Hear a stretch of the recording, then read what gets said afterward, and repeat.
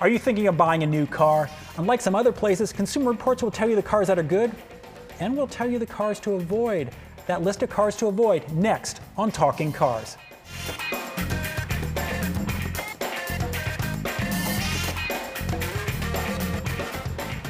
Hi everybody, and welcome to Talking Cars with Consumer Reports. I'm Tom Muchler. I'm John Lincove. And I'm Jake Fisher.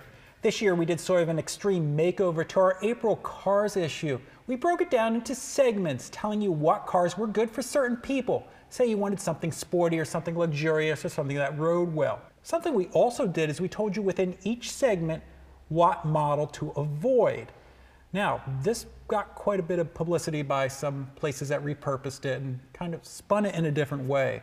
But we thought it's interesting anyway to go through the models that if you're buying a new car, we really don't think you should buy these. So it's a pretty long list. I'm going to get started.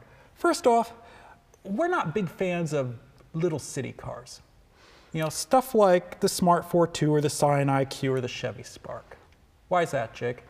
Because they're really small and they're kind of built to save you a lot of money, and they really don't. First of all, they're not that much cheaper than actual real cars like a Hyundai Elantra or something. Also, the fuel economy they're getting isn't really all that great either. So, I mean, these are city cars that are made for maybe streets in Europe or something where I can't really get my big Elantra through the streets. But you know what? Here, it's not really such an issue. I don't need a Scion IQ to get down the street. In fact, it's pretty scary when you're driving down a highway in this little kind of clown car. They don't really make a whole lot of sense. I mean, if you really, you look at them, some of them start kind of cheap. You're really better off getting a certified used car or just a late model used car if that's all you can afford. It's a whole lot more car for your money. John? Yeah, add in premium fuel for the smart car, so you're spending that money. At least the smart car does get you good fuel economy. It gets you good fuel economy, but the driving experience is awful. You're only fitting 2 people. It's a herky-jerky transmission. You're driving like this. I don't even know if they have a dealer network anymore.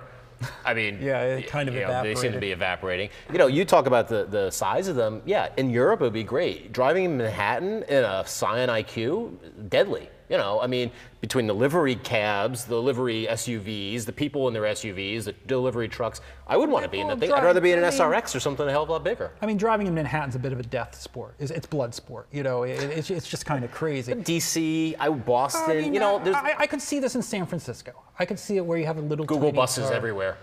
There you go. Just work. But we've moved where SUV is the urban vehicle. Even if it's an Escape, it's still bigger than that. A bunch of Escapes, as far as I can see, you don't have the visibility, and you sort of have the teet-teet little horn, you're screwed. We did have a comment on YouTube that would very much disagree with you. Of course. Here we go. From Tesla Fit. The smart car is one of the funnest cars you can drive. The electric drive is just incredible. Super quick, spokes many cars, so much damn fun. 6,200 miles on mine. Funny how CR talked bad about the Smart, calling it one of the worst cars. I'll have you know that the Smart was my very first car. And have you guys been driving smart cars 50 plus miles every day for 2 years? No? Well, do you really think you have a valid opinion on the car? Yeah, nope. Okay, so the smart cars we tested, I drove from our Yonkers facility into Manhattan, around Manhattan, up into Connecticut, and then out to our test track. It was the scariest trips that I've ever taken. Driving on the highway, you're blown around by SUVs, let alone semis. Very nice. People like their cars. People are passionate about their cars. Totally get it. He should drive more vehicles. Did you see the word electric? He did mention the word electric. So just to be clear, the one we tested was not an electric one, and electric drivetrains are kind of quick and snappy and actually make cars better. And well, it gets rid of the horrible transmission. That's kind of the biggest problem with that smart car is that the transmission just doesn't work. Let's quite be frank about it. Yeah. But there are bad cars in other categories too. There certainly are, yeah. Moving up a class, small sedans. There's a lot of good small compact sedans. There's a lot of modern stuff. But ironically, one of the oldest cars in that segment, the Mitsubishi Lancer, made our list, as well as one of the newest, the Dodge Dart. Yeah, the Lancers just kind of also ran long ago. One of the two should have been dropped. Cheap interior, noisy engine. It's just not much to it, except that Mitsubishi plays in that subprime market, and that means it's one of the few options for many people buying a new car. The Dodge Dart, it'd be interesting to see what our orange one does, our test car now. The past one, just bulky transmissions. Engine's not mated well to the transmission. The first generation were uncomfortable seats. Those are a little better. There's just better cars out there. It's snug. So I'm just gonna pick up one thing that you just said. better cars out there. And this is why this list that we did, where we're looking at different segments and saying, avoid this car in this segment. So we're not saying that the Dodge Dart or whatever is the worst car you could get. We're saying, though, if you're looking at a compact sedan, or you're looking at something in a segment, there's so many good choices there. Why do you have to suffer with that? Why would you get that one over some of the really good competition? Yeah, I mean, the Dart, we bought it 2014. As we've said in earlier podcasts, they did improve it. It's still not, It's not up to the competition. No, it just That's isn't. what it's not. Because, the volume engine's a 2.4 liter. It's not that refined. It's not that efficient. I feel a bit bad for the Dart. I mean, it has promise. It rides well. It handles well. It was supposed to be, Chrysler's first real good small car in a long time. I mean, they have temporary layoffs at the factory because it's just not selling to expectations. I mean, it's not a horrible car. It's not a Trabant. But, it's not a horrible car, and it's also a big step from where they've come. I mean, we've been here long enough that we drove Dodge Neons, and this thing is an eon better than a Neon. Did I say that? It's no SRT Neon. That's a different. That's a very different beast. Also talking about some rather old in the tooth Chrysler products. In the midsize sedans, you should really skip the old Chrysler 200 in the Dodge Avenger. Yes, this is old Chrysler, and they're going to be quickly replacing those models. Thank goodness, they're just not competitive at all. You could get them cheap, and you might. Which is probably why they don't sell that many Darts, because you walk in there, and if you're not really fussy, I can get a bigger Avenger for the price of a Dart. For pretty much the same price. Yeah, I was actually recently in a Dodge dealer, and I saw that. But the Dart is a better car than that, and you will still see the Chrysler 200. You'll see those in when you're renting a car. Unfortunately, if you aren't quick and grab the Ultima that's sitting there. Yeah, don't get on a delayed flight and get in late. No, and then you wind up with that car. And I just got to crack up because someone actually took our list and they ran with it, and I think it was on a TV spot, and they're like, okay, roll the footage of the Chrysler 200, and they showed the new redesigned 2015, and it's like, no, we're not talking about it because it got fact checking. That car looks pretty good, and we haven't driven it yet, but it's that car will definitely be better than this. Yes, guaranteed. I think without driving it, I'm willing to say that we'll be putting ourselves on a limb there. I think we'll say it will be better than these. Moving up, if you want to get a bigger sedan, there's a good number of good large sedans out there. The Impala, the Chrysler 300, but you really shouldn't get a Ford Taurus. What's up with the Taurus? Just in an ergonomic sense. It's a very small trunk opening, for example. Huge trunk, small trunk opening. Rear seats, snug, such a big car. It's a big car with a tiny interior. It's a giant car with a tiny interior. They did a disappearing trick, Ford magic. Ford Magic waved over it and they took out all the interior. And and then it's not exciting to drive, not particularly enjoyable. You're stuck with my Ford Touch, So look, Chrysler 300. Has its own little compromise issues, I think, of visibility, but far roomier, far more comfortable, far better tech up front. Just in the sense of two very similar sedans, let alone going to Kia Cadenza, letting go to anything else in that class. Yeah. Got anything? Well, you said it. I mean, the big thing about that, you see all these little small cars that have like the really big inside and they're small. It's a Honda Fit or Nissan Cuba, whatever it is, and this is the opposite. And it's a big car. Exterior-wise, if you're shopping car by a tape measure and how long it is and how wide it is, most size for the money.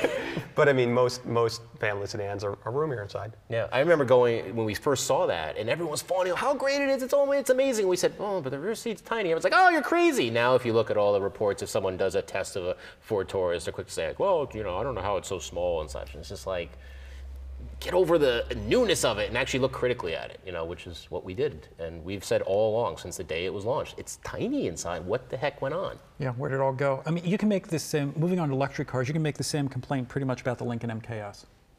I think what really, because the Lincoln MKS is on our list as well as the BMW 7 Series, the Lexus IS. We'll talk about those in a bit. But I mean, again, the MKS, man, if you spent $50,000 on a Lincoln MKS, I feel really bad for you.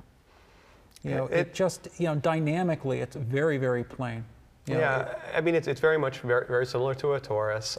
It's got more capacitive switches, so it makes the my Ford Touch just one more step where it's even harder to change radio stations or whatever. Size, more suck. That should be the logo. Lincoln MKS. Worst same marketing size, man ever. more suck. Yeah. It's just it's a forgettable sedan, forgettable luxury sedan. They depreciate like stones too. You know, and an MKZ is a much better car and probably has more, as much if not more room inside. Yep. Another luxury car with no room inside is the Lexus IS. And I mean, this is in an already small, you know, I mean, look, the compact sedans aren't big, but man, this thing. So the Lexus IS, I mean, this is the one. You know, again, you're looking at, you know, other reviews of the IS, and we came out and said, yeah, it's not so good. And there was a lot of reviews out there saying this car is really good, and because they were looking at the IS-F or the IS-350, the ones with the big engines and the high performance and the rear drive press one. cars. And we went out, and I'm cracking up here because some like motor blog or something and said, those weenies at Consumer Reports, they went out and bought the IS-250 all-wheel drive, which is the weenie car. I'm like, you know what? 85% of their sales are the all-wheel drive 250. They're the 250 all-wheel It's not drive, because, you know, Jake decides that's the one that I want to buy. You know, he also said that I don't have a car myself, but I have 2 race cars, but I drive the press cars. Anyway, I digress. So it's all good, forgiven. But the point is that we bought the car that everyone buys. It's the all-wheel drive 250. It's got a gutless motor that uses lots of fuel. It's no room inside. And you know what? It's fine. You want to have a sporty car with no room inside? That's fine. Be sporty. It's not sporty. It gives you that bad ride. It gives you not sporty driving. The hump underneath your leg hump with the underneath the all-wheel drive. And Yeah, Southern we've California, when they do the high-performance rear-wheel drive ones, but you know what? Most of the ones they sell, they're all-wheel drive. And you get this hump under your leg because they designed this car for a Japanese market. So they're like, oh, forget about the passenger side. And there's this hump. It's like an F car from the 80s. Yep. So As long as it doesn't get a crack in the roof. Well, the back of the, we'll see. I think it'd be a little more durable than But that. yeah, Yeah, just really I mean, disappointing. And the point is, again, is that you avoid it. You know why? Because there's great cars in There's that a lot segment. better cars out Why would there. you get that? And it's not like this is like the penalty box forever. It's not like you're better off buying a smart car off of it. The point is that in that segment, well, it's debatable. The electric one has some advantages. I hear the electric one's a lot of fun. I heard. There was like somebody who wrote us about it. But yeah, why would you get that when there's such great cars in that segment? I mean, and Lexus is leasing, you know, they're leasing these for cheap, but you can lease a BMW 3 Series for cheap. I'm going to move on because, man, we've got a lot. I think, and it's about the 3rd episode we've blasted Lexus IS. Especially me. Especially John. The BMW 7 Series made the list. And I mean, that surprised a lot of people because, again, the people who recast the list as the worst cars you can get, there's no way that a BMW 7 Series is one of the worst cars you can buy. And it's not. And they're right. And they're right. It's one of the worst cars you could buy if you're spending $100,000 on a car. Yep. Stand behind that. And that's the thing, you know, damn it, if you're going to spend $100 grand on a car, you better get a really pretty nice car. Yeah. And I mean, it's nice, but it's just. You could do a little bit better. It's lost old everything. school Buick and it's tuning. It's lost everything that 2 generations ago, pre-iDrive 7 Series. My God, that car was was it. That car was it. And it's gone so far away from what a 7 Series has been. A8 trumps it. The new S-Class kicks it into the corner. Oh, Totally. You know. gosh. Totally right. And even in that category, you know what? At that Jaguar- money, a I'd buy a Jaguar- Tesla over it. Yeah, a Jaguar XJ. Oh, Jaguar XJ. You know. I mean, again, Anything else? you know, Shows its monocle and snooty rear to it. and I mean, we're not being jaded here. You know, it's saying, look, if you spend that much, if you spend that kind of money, get yourself something really good. And this just isn't as good as the other cars. Moving on, the Honda Cross Tour. We've talked about the Cross Tour before. That it's sort of this jack of all trades that is really not good at anything. Yeah, I mean, it's really a shame that we can't have a Accord wagon. That would be nice. But they said, okay, you want an Accord wagon? Well, we'll make it not so much a wagon. So, okay, fine. It's kind of a sloping back, and you know, it wouldn't be bad if it was just like a hatchback. But no, it's got a hatchback with no rear vision. It's all-wheel drive-ized. It's Outback-ized. So the steering's really not close. The steering is not connected, which is The screens. it's got all the screens That's and just all a the negative to start. So it just. It also has the shock towers coming in so much that it really keeps it from being a useful vehicle. It's good for putting in suitcases. It's bad for putting in boxes or Bicycles or something like or that. Yeah. anything Bicycles, larger yeah. than that. Yeah. Yeah. Outback. You said Outback-eyes it. Buy an Outback. That's again the whole thing. Better cars in the category. Yep. Super Outback. Right. Go get a 6-cylinder Outback. Moving on to SUVs. Again, you know, old Chrysler products. You know, Chrysler's been working for years to kind of clean out the dead, basically. And you know, a lot of that older stuff still makes this list. I mean, the Jeep Patriot and Jeep Compass. You know, again, there are so many small SUVs out there, and then there's these, and they're still just hanging around, and they'll disappear soon for the Renegade, and which we'll leave that as John said in the last episode, he's not so sure about. Yeah, I think it's a little weird looking. I think it sullies the Jeep brand, but we're not, you know. But it doesn't sully the Jeep brand as much as the Jeep Patriot does, or the Compass. I mean, you know, they may be okay off road, but they're just, you know, they're you could see that they're like product planning. We need to hit fuel economy, and this segment looks well, so we'll throw this together. And it doesn't seem like a fully big product. I mean, it was developed during the Mercedes years when they just starved them for money and development. And the SUVification of everything. Yeah, and it showed. It wasn't great. But something that's much newer is the Mitsubishi Outlander. Yeah, Mitsubishi, they're really on they're doing great tear these days. Yeah, I mean, we've never seen it, but I mean, we see Mitsubishi just each time coming out with, moving the bar each time with new product. Not lower. And unfortunately the wrong way. Yeah. Yeah, that's just really disappointing new product. Yeah. Absolutely, just virtually every way. Well, the air conditioning works well, but that's right. Gabe Gabe liked the air conditioning. And until the Rogue came out, it was the only 3-row SUV in the segment. That's right. So for 2.5 months, it was the only. It was the only one, so it could be the best-selling 3-row small SUV. Yeah. Then they had to recall those ads. Erase that. But you've got a great segment. You know, small SUVs. I mean, that is the family car today. You've got great options out there with the Forester, with the CR-V, with others. And it's just not competitive in virtually any way. No, it just really isn't. Something else that was kind of a letdown, and probably one of the more controversial cars on this list, is the brand new Jeep Cherokee with the 2.4 liter. We talk about this a lot in the office. We do. Well, you know, first of all, it's interesting because we talk about the 4-cylinder. It's really disappointing, and I've driven that 4-cylinder at length, and it's got an engine and transmission that don't communicate at all, which is problematic. You know, and then you look at it from a logical standpoint. I mean, it just is not, again, competitive in that very competitive market. When you go to the V6, it does help out some of the V6 and transmission issues. You know, still, it is not, you know, it's not giving you great fuel economy. It's not giving you great performance. It is giving you a Jeep image. If you want to drive something that's a little bit different, right? I mean, 1941, slam it on. Well, you know what? I mean, it's the interesting things. You look at people who buy luxury cars. You know what I mean? We could go to test luxury cars, and we could put them in and compare, you know, a lot of them and throw them in the family sedan category and say, you know what? They're not that competitive, but they are giving you something for it. And with the Jeep, you know, it does give you, style. It gives you style. It gives you a lot of features. You have the 8.4 screen. You have a lot of things. But when you really come down to what it does as a small SUV, it's not competitive with the best. Yeah, it doesn't do it as well. And then when you start loading it up, you get to the V6, and then you start putting the niceties, then it gets really expensive. And so you have poor fuel economy. You're spending a lot of money for the car. Right. Even if you get some money off of it, you know, you're in a long lease, perhaps a lease or a long monthly payment, you know, situation. You know, it's a lot of car in content that's available, but it's also a lot of price. And you know what? You can get a lot of that lower. You can get a better vehicle. And some proven vehicles too. You know, it's a first generation. So. Well, that's true. But and once you go in that V6, I mean, you're up in what, RDX territory, really? Yeah, you're around at least 32, 33 to get a leather one. I mean, it gets real close to what an RDX would cost. Yeah, the V6 is okay. You know, not the greatest car, but yeah, the 4-cylinder is just really kind of sad and overpriced. Avoid that one. Yeah, avoid the 4-cylinder. If you have to get a Cherokee, get the V6. And plenty of people are buying Cherokees, there's no question about it. But if you get one, get the 6. Moving up a little bit. Certainly a lot better than the Patriot and the Compass. That's right. Moving up a bit to mid-sized SUV, the Ford Edge. You know, another, you know, it's a little. Which is a big seller, but.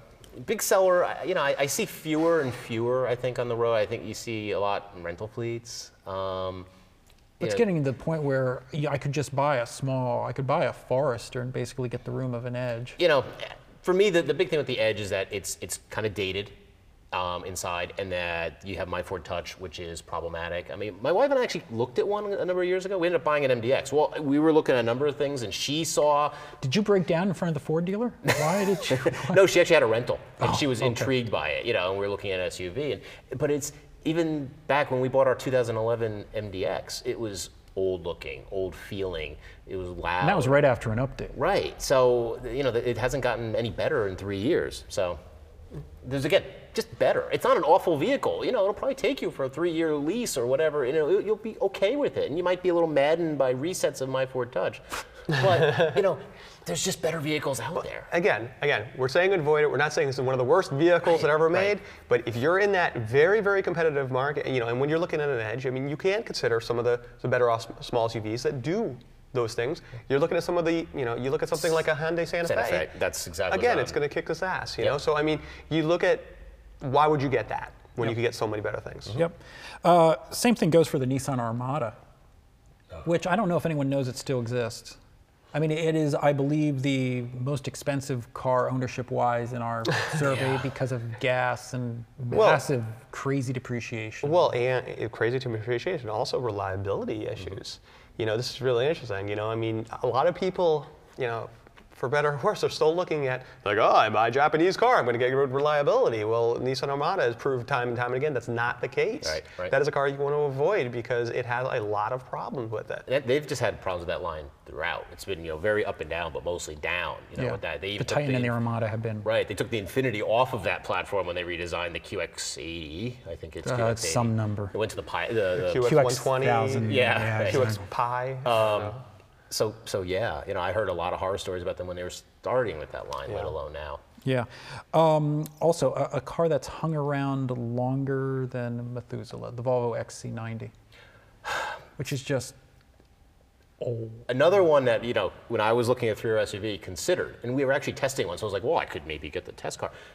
Just awful infotainment integration, awful third row seat use, you know, to have to pull the seats forward to pull them out from under to pop them up, so if you're going to use those, narrow, just kind of half-baked. Because it's old, because it's so I think it's old. overbaked. Yeah, well, true. Yeah. Fair enough. And I mean, and I think the new one, you know, we're sort of seeing bits and pieces of the new one with CarPlay. You know, that would be one of the first implementations of Apple's CarPlay. You know, Volvo's going to go to all turbocharged 4-cylinders.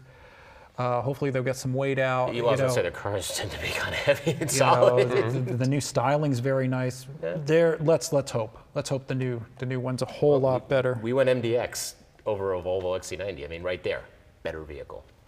Yeah. There's also the Land Rover Range Rover Evoque, which is cute.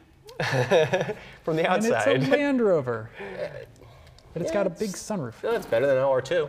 Well, it was the first. I kind of like the LR2. It's better than the LR2. I'm with you on that one. But it was what's interesting about that car is, you know, it's got great visibility if you're looking up straight up at trees because it's got that glass roof. But if you want to look anywhere around you, which is kind of odd because, you know, Land Rover was kind of like Land Rover generally has terrific visibility. Right. They're usually the one, you know, the dashboard's down here and you could go look because you're going through. You feel like English royalty. Hello, citizens. Hello, everyone. All right, enough of that. So, but this is a car that you can't see out of. Honestly, monocle down. But I mean, there's no glass. There's no glass down here. But it's more than that. It also, you know, it's a whole big thing that it's sporty, but the steering's crazy. The steering's weird. It looks sporty from the outside. You got to give them that. No, it does look sporty. There you go. Steering's just not that. But it's not. It's scary how it foretold what all the Land Rovers are going to be pinched at the back. You know, you saw that, and now you look at the Sport, and you're like, oh wow. You know. I mean, I don't know. Like you said, it looks great. Yeah, look good.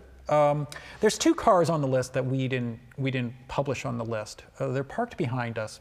That Gabe wanted on the list. That we just didn't get on the list in the magazine. But Gabe's out testing. So good for Gabe. I just heard the tire squeal. Did you hear that? Gabe saw they were in the room and he had to leave. Is Gabe okay? Go see if he's okay. I'm sure Gabe's okay. There's the Acura RLX, which is just a really non-competitive car in this segment. This would be a fine midsize sedan. It would be a fine $39,000. It would be an okay $39,000. Maybe 33. But I mean, but for $39,000, you could get yourself a pimped out Impala, and it's better. It's a whole lot better. Yeah. It is. Both front wheel drive. There's also the right. You're not gaining anything by getting it. You know, before at least, you know, you could have all wheel drive. Now it's front drive. You know, with the super 4-wheel steering, which it would be nice if the RLX was as nice as the Impala. That would be it would improvement. No, that's a real good point. There's also the Fiat 500L, which just it's cute. It's cute. It's roomy. Sort of roomy. There's room for fish because it kind of looks like a fishbowl. Yeah, it just doesn't drive well. Just Drives like a fishbowl. Exactly. So yeah, Like you said, I think Milan. It would look great in Milan. It would be nice. A family of 7. But yeah, it doesn't drive well. I mean, it looks neat. It's roomy inside. It's just the driving experience is just really unimpressive. And there are vehicles that give you room and are cute and drive well. yeah, you're 25 grand in a Kia Soul. Yeah, is, absolutely. goes- Much better goes- value in it. It's nicer to drive. It has a darn good infotainment system as well. So you're not like you can't say, oh, well, it has the Uconnect. Like, no, you know what? The Soul's infotainment's great. Yep. Yep, that's right. So that's going to wrap it up for this episode. We'd love to hear your comments. Obviously, we probably touched on some nerves, especially if you happen to own one of the cars on this list. But John says he's sorry. Yeah, I blame Gabe. You're not Gabe, you're Jay. It's all right. I'm not used to this. So anyway, feel free to leave us comments. Feel free to get a hold of us by Twitter. Until then, we'll see you next time.